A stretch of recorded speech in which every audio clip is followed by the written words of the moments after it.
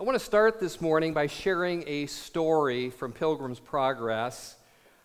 There are two characters in this story I'm going to tell you. The first one is named Christian, who is a Christian. And the other character is Apollyon, who is Satan. Apollyon means the destroyer. And I want you to listen to see if you can in any way identify with what Christian experienced in this story. Christian saw a foul fiend coming over the field to meet with him, and his name was Apollyon. And Christian began to be afraid, and he wondered whether to go back or to stand his ground. But knowing that he had no armor for his back, and that he would be more exposed to Apollyon's fiery missiles if he turned around, he resolved to stand his ground, and so he went on, and Apollyon, the destroyer, met him. Now, the monster was hideous to behold. He was clothed with scales like a fish, and he had wings like a dragon, feet like a bear, and out of his belly came fire and smoke, and his mouth was as the mouth of a lion. When he came up to Christian, he looked down on him with disdain, and he questioned and accused and taunted him for being such a poor Christian. Apollyon broke out into a grievous rage, saying, "I am the enemy to this prince. I hate his person, his laws, and his people, and I have come out to stand against you." Then Apollyon straddled the road in front of Christian and said, "Prepare to die, for I swear by my infernal den that you shall go no farther. Right here I will spill your soul." And with that he threw a flaming dart at his breast. But Christian had a shield in his hand with which he caught it, and so prevented the danger of that. Then Apollyon charged at him, throwing darts thick as hail. Apollyon wounded him in his head, his hand, and his foot. Christian resisted as manfully as he could, but by reason of his wounds he grew weaker and weaker. Then Apollyon, seeing his opportunity, came up close to Christian, and wrestling with him, he gave him a dreadful fall. And with that, Christian's sword flew out of his hand. And then Apollyon said, "I am sure of you now." And he had almost pressed him to death, so that Christian began to despair of life. But as God would have it, while Apollyon was preparing to strike his last blow, to make a full end of this good man, Christian nimbly reached out for his sword, and he caught it, and he said, "Rejoice not against me, O mine enemy. When I fall, I shall arise." And as a result, Apollyon quickly spread his dragon's wings and fled away, so that Christian saw him no more. In the year 1678, John Bunyan wrote that. He describes here what Christians in all ages experience at times under the attack of Satan. The victory that Christian had was real, but the fight was real too. And it's the same with you and I. The victory that we have and can have and walk in through Christ is real, but our fight, our battle, is very real too. If, don't think this is the case, but if you have never felt the sting of Satan's taunts, if you have never felt the terrible oppression of his accusations, if you have never been deceived by Satan into sinful behavior that you were later so ashamed of, if you have never felt the heat of spiritual battle, if you have never grieved over a friend or a church member or a son or a daughter who was taken captive by the devil, if none of this has ever happened to you, if you've never experienced any of that, then this vision from Revelation chapter 20 may mean very little to you. But if you know anything of Satan's cruel and malicious attacks, then you will find deep joy in his defeat.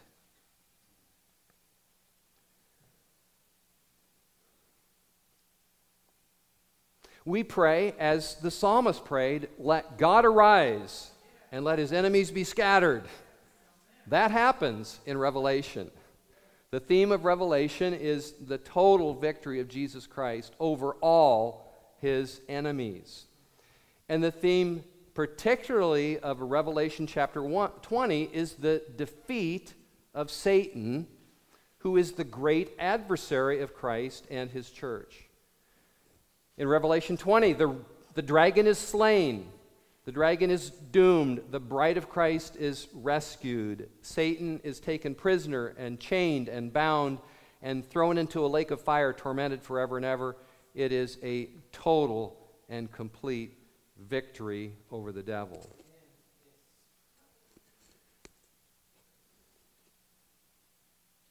Of course, we are not helpless against the devil now. If we belong to Jesus, we can resist the devil and he must flee. We can quench all the flaming missiles of the evil one with the shield of faith. We can stop his lies with the Word of God. But yet, Luther was right. He is still our ancient foe who seeks to work us woe. And we experience that. We walk through that. Peter said the devil goes about like a roaring lion, seeking whom he may devour. You know, I wince when I hear people say that Satan is just an old, toothless lion. Don't think that's what Peter meant by this verse. In fact, he said, he is a roaring lion. Be sober. Be vigilant or be on guard. He can do real damage. And just look at the New Testament scriptures. Satan demanded to sift Peter like wheat. He filled Ananias' heart to lie to the Holy Spirit.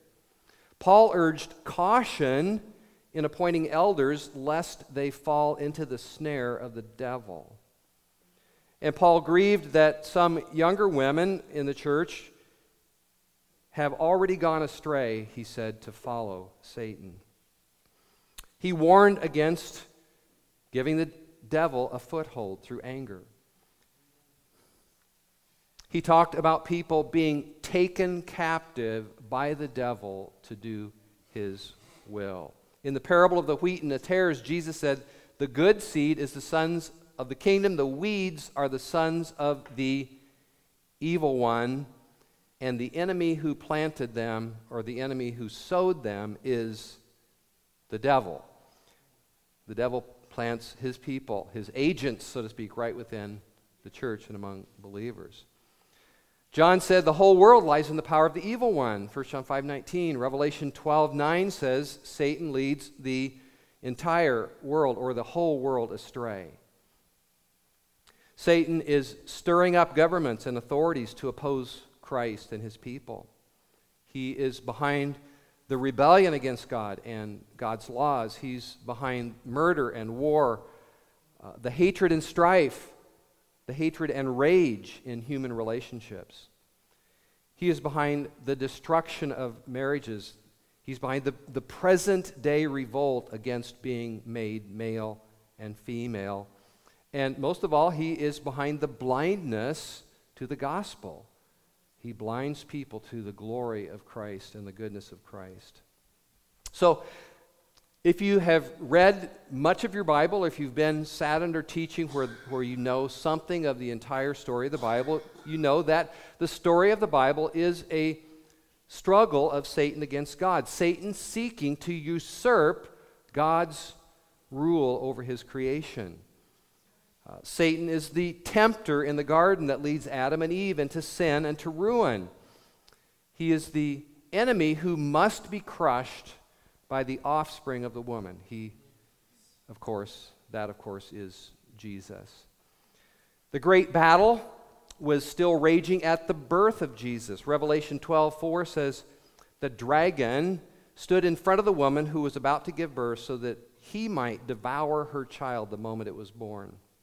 Most commentators feel that this refers to Herod's attempt to kill Jesus by killing all the male children 2 years and younger in Bethlehem. In other words, Satan wanted Jesus dead. Jesus himself understood the significance of his own crucifixion and resurrection in defeating Satan. He said, "Now is the time for judgment on this world. Now the prince of this world will be driven out." John said, "The reason the Son of God appeared was to destroy the works of the devil." Satan was clearly defeated and judged at the cross of Jesus Christ. His doom was made sure. His sentence was final. And yet we see from the Scripture that the victory of the cross must be worked out in the history of the church and by Christians daily overcoming the devil, and finally by Christ at his second coming. This drama that began in Genesis and that we've all experienced is finally resolved in Revelation. The fight is over right here in Revelation chapter 20. The scripture begins with an angel coming with a great chain and the key to the bottomless pit. He locks up the devil for 1,000 years. The devil is let loose for one final act of rebellion. Then it ends with the devil being thrown into a fiery lake of burning sulfur where he is tormented forever and ever, day and night. And this is Satan's punishment for his terrible crimes against God and the people whom God created. Verse 1, "Then I saw an angel coming down from heaven, holding in his hand the key to the bottomless pit and a great chain." Please visualize this. These are visions that John saw, and they are written in such a way that we are to see them too. We're to see them with our mind's eye or visualize them. The heavens open. A mighty angel appears.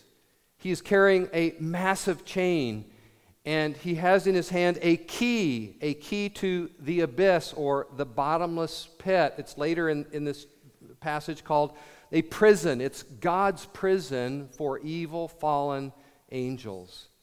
He is on a mission to take Satan prisoner and to lock him up. And that's what he does. Verse 2, "And he seized the dragon." What an image. What a word picture. This great angel coming, the heavens open. He's got this chain and a key, and he seized the dragon, that ancient serpent who is the devil and Satan. We're given 4 names or 4 descriptions of Satan here. He is called first the dragon because he has terrible power like a dragon. And like a dragon, he strikes fear in your heart. Satan's work is to terrify you. One of his greatest tools is to strike fear in your hearts. 12 times in the book of Revelation, he is called the dragon. We are in a battle with a dragon. We are called to be dragon slayers in and through Jesus Christ. Second, he is called that ancient serpent. That name refers to Satan's role in the Garden of Eden. He appeared as a serpent to deceive Eve into rebellion against the Lord. The serpent, or Satan's deception, led ultimately to the separation of the entire world, the fall of all humanity from God and from the relationship that God intended for them. And Satan continues to deceive. This is, other than fear, this is probably his other main tool. Even with believers, Paul said to the Corinthians, he wrote to them and he said, I am afraid, or I'm concerned, lest as the serpent deceived Eve by his craftiness, that your hearts and minds should be led astray from a simple and pure devotion to to Christ. Beware. Beware of his deception, even in the church. Do not let Satan deceive you into pulling you away from Christ and his people and from a simple devotion, a simple loyalty to Christ. The other two names here are the devil and Satan, which we're, of course, very familiar with. The devil means evil one, and Satan, the name Satan, means adversary. He's evil, and Satan is your adversary. He is against you, just like the description that we read about from Pilgrim's Progress. He is your opponent. The angel from heaven seizes Satan, and in verse 2, he bound him. It says he bound him for 1,000 years and threw him into the pit and shut it and sealed it over him. Satan is not merely hindered or reprimanded here. He is held in an escape-proof pit, it says, for 1,000 years. This communicates a complete stop to Satan's evil activity on the earth for a long period of time. Personally, I think this is future because we just haven't seen that yet. But that's really not my point to emphasize that here this morning. Verse 3 goes on, so that he might not deceive the nations any longer.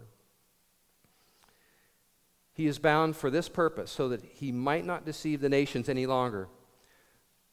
The vast majority of the people in our world are living in deception, blinded by the god of this world. But John sees in this vision, he sees 1,000 years where Satan cannot deceive the nation, the world, any longer. But then John adds, until the 1,000 years were ended, after that he must be released for a little while. Just when we might think that in John's vision shows an end to Satan forever, he adds this twist. For some reason for which we are not told, Satan, after this 1,000-year period, must be released again, but it says only for a short time. And then in this vision that John has shown, suddenly this vision switches to heaven. It switches to Christ in heaven. And we are shown what is going on while Satan is in the pit. Verse 4, then I saw thrones, and seated on them were those to whom the authority to judge was committed. So in heaven, in this vision of heaven, John sees people on thrones. I believe these are most likely or probably resurrected saints. God has not subjected the world to come to angels, but to us, it says in Hebrews chapter 2, verse 5. And Paul told the Corinthians, do you not know that we shall judge the angels? Verse 4 continues, and I saw the souls of those who had been beheaded for the testimony of Jesus and for the word of God, and those who had not worshipped the beast or its image, and had not received its mark on their foreheads or their hands. And they came to life and reigned with Christ for 1,000 years. So John sees souls. He sees lives. He sees people who have paid for their loyalty to Jesus Christ by death. They are beheaded or in some way executed. All throughout the book of Revelation, it makes clear that the object of Satan's wrath is the saints. And that's us. That's you and I. And here in this vision, he has killed many who are loyal to Jesus. Satan is the one who inspires governments and religious systems and the world to hate followers of Christ. It says here that they were killed for testifying about Jesus or for their testimony of Jesus and for the Word of God, probably for holding to or speaking the Word of God. That's the two reasons that they are executed.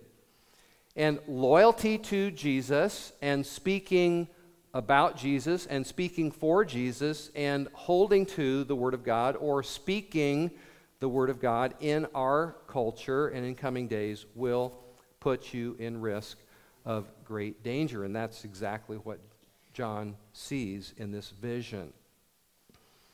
Verse 4, the evidence here of their loyalty to Jesus is that they did not worship the beast, and they did not receive its mark on their foreheads or on their hands. Often the test of our loyalty to Christ comes from something strange or very unusual, some unexpected demand that would compromise our faithfulness to Him if we obey it. And John saw in this vision a very peculiar test coming upon God's people. A satanically empowered person or system called the beast will dominate people even down to what they buy and sell. And unless Christians submit to have this mark put on their foreheads or right hands, they will not be able to buy or sell from this vision. And those who will not submit to this global end-time anti-Christ political system will be excluded from the normal activities of life, such as buying and selling, and then, according to this vision, even put to death. But these victims of persecution, in the middle of this chapter, they are honored and lifted up. They are exalted by Christ. It says they came to life, even though they were executed or put to death for their testimony and for the Word of God. They came to life and reigned with Christ for 1,000 years. So during this 1,000-year period, while Satan is languishing in the pit, those to whom he has done his worst come to life and reign with Christ for 1,000 years. The resurrection solves their persecution. The resurrection solves even their execution. The resurrection solves everything the devil has ever done to you. Nothing Satan can do to you today, tomorrow, or ever can keep you from being exalted with Christ in His glory. Peter said, God has called you to His glory. I misquoted. Peter said, God has called you to His eternal glory in Christ Jesus. And nothing and nobody, not even the devil, can stop that. So, we fear nothing, not even death, because we are bound for glory. We are destined for something that overcomes, that cancels out death and anything that Satan can do for us. No believer ever pays any price for following Christ, but is rewarded many times over for it. Jesus said, here in this life and in the life to come. Paul said, if we endure, we will reign with Him. Jesus said, to him who overcomes, I will grant to sit with me on my throne, as I also overcame and sat down with my Father on His throne. Revelation 3:21. Amazing stuff. Glorious. We have a glorious end. And God called us to that. God has called us to that, and it's going to happen. John points out that what he's been talking about is the first resurrection. And then he says in verse 5, the rest of the dead did not come to life until the 1,000 years were ended. This is how I understand this. it seems to me that the first resurrection is the resurrection of God's people, believers, saints, those who belong to Christ when Christ comes. There's the first resurrection. But there is another resurrection. There is also a resurrection of the wicked or the unrighteous or unbelieving.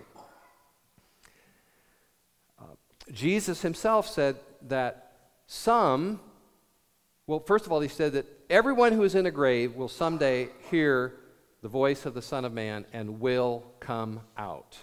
Every single person. But he said some will be raised to life. Some will be raised to eternal life, and some will be raised to condemnation or to judgment.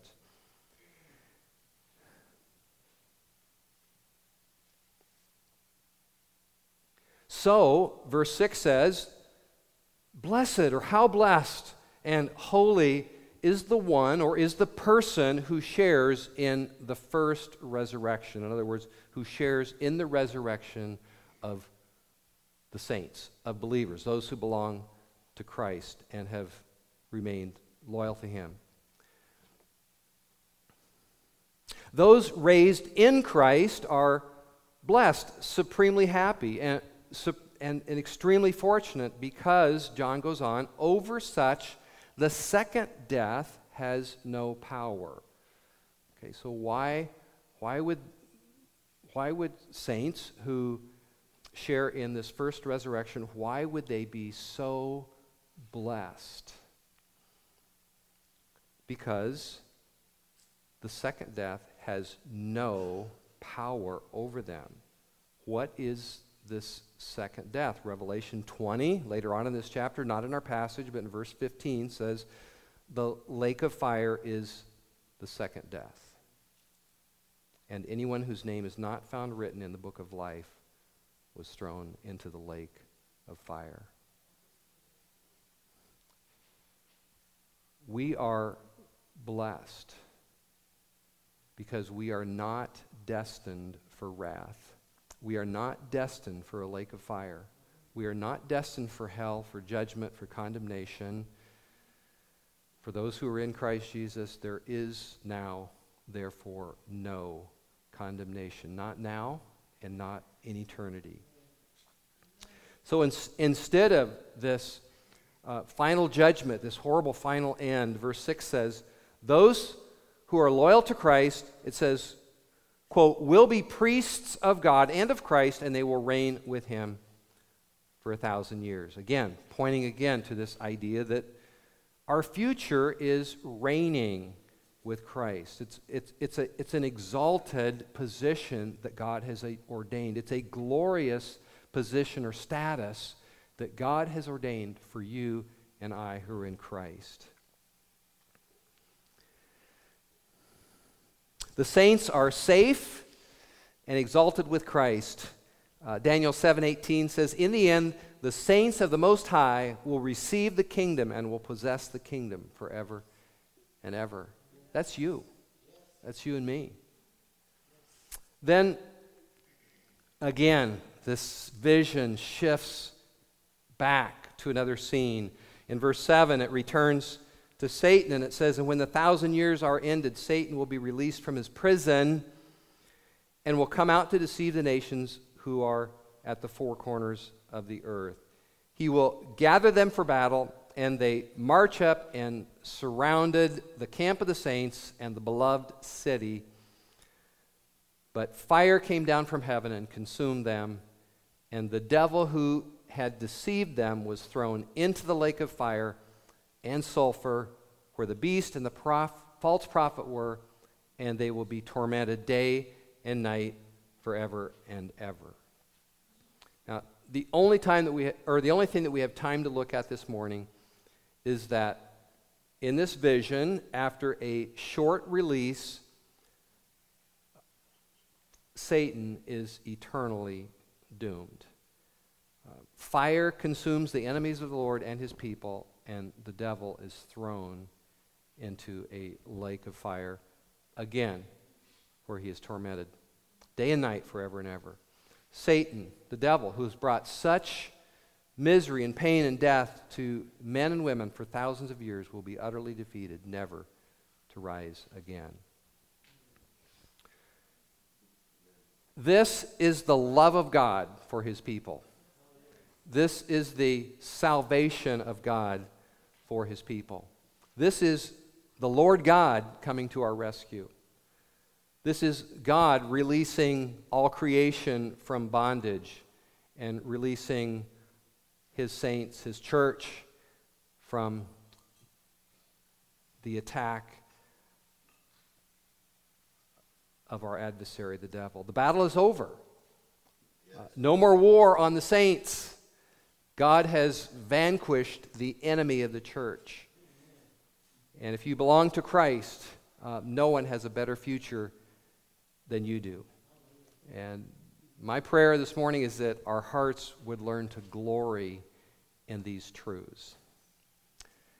Monique is not here this morning, but our last life group, I think it was one maybe when we talked about Revelation 19, but she had been reading ahead in Revelation, and she read from this last verse, Revelation 20, verse 10, where Satan is thrown into the lake of fire. And she said, "Hallelujah, the bride of Christ is rescued." And I think that's the right attitude to have toward this. I think this should stir a deep joy and deep sense of victory and future glory in our hearts. All right, I'm going to wrap up with maybe four things that I think we should take away from this. First, Satan must be destroyed in order for there to be a new heaven and a new earth. Okay, and chapter 21, the next chapter, there is at the end of this chapter the story, the vision of the great white throne judgment, but immediately then it goes on to chapter 21, which is introducing the new heavens and the new earth, the place that God has prepared for us to spend our eternity face to face with him. And in order for there to be that place, in order for there to be heaven, or what we call heaven, that perfect place of perfect joy, perfect peace, a perfect place where we will be eternally happy with God and with our Savior Jesus Christ forever and ever, that can only come after Satan is out of the picture and doomed and destroyed as is described in this vision. Second, we live now, or we ought to live now, with the confidence that the God of peace will soon crush Satan under your feet. And that's exactly what Paul said to the Christians who were suffering persecution at Rome. He said, as a word of deep encouragement to them, he said, "Guys, believers, God will soon crush Satan under your feet. Evil will not endure forever. The bride of Christ will be rescued. We shall all be safe forever. The wrong shall fail, the right prevail." Third, we are to live as overcomers now.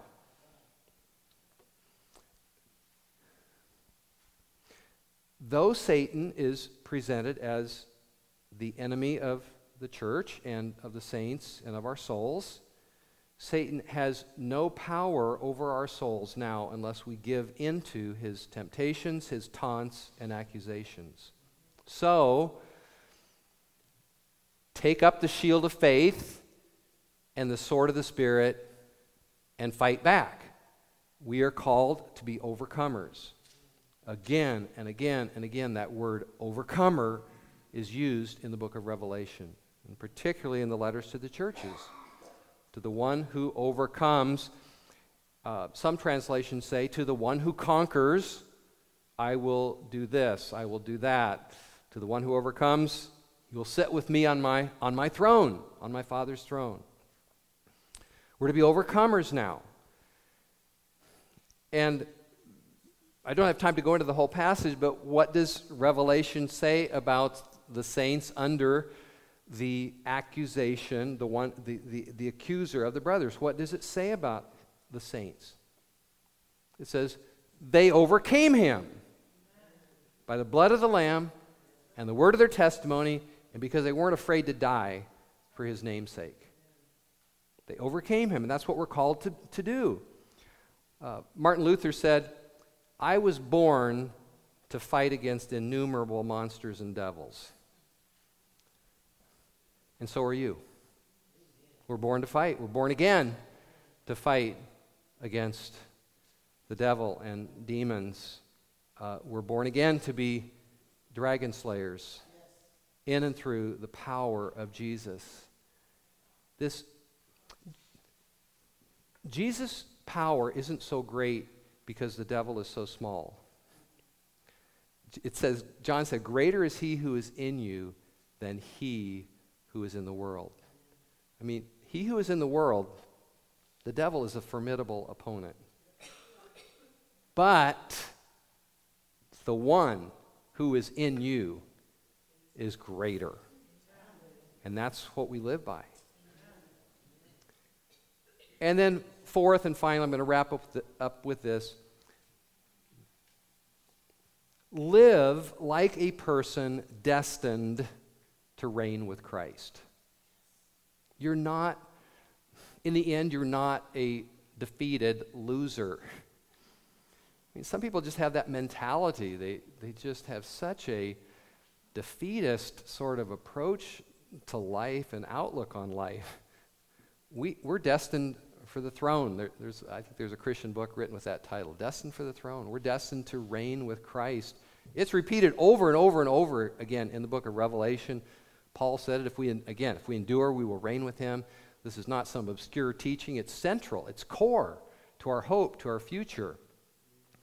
So live with your heart filled with hope and with your head lifted up, knowing that you are a victor in Christ. Your victory, your destiny is certain. Your future glory is certain. We're going to be resurrected, and we're going to reign and rule with Christ. We might not understand all of that, but the Bible says it's a glorious thing, and that's where we're headed. All right, let's pray.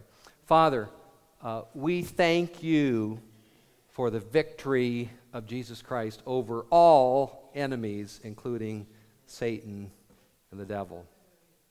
And we glorify you that you have such might and such power, and that you have destined us as fellow heirs with Christ, fellow victors, to sit and reign with him in glory. Lord, I ask again that you would stir our hearts to be thrilled with these truths, Lord.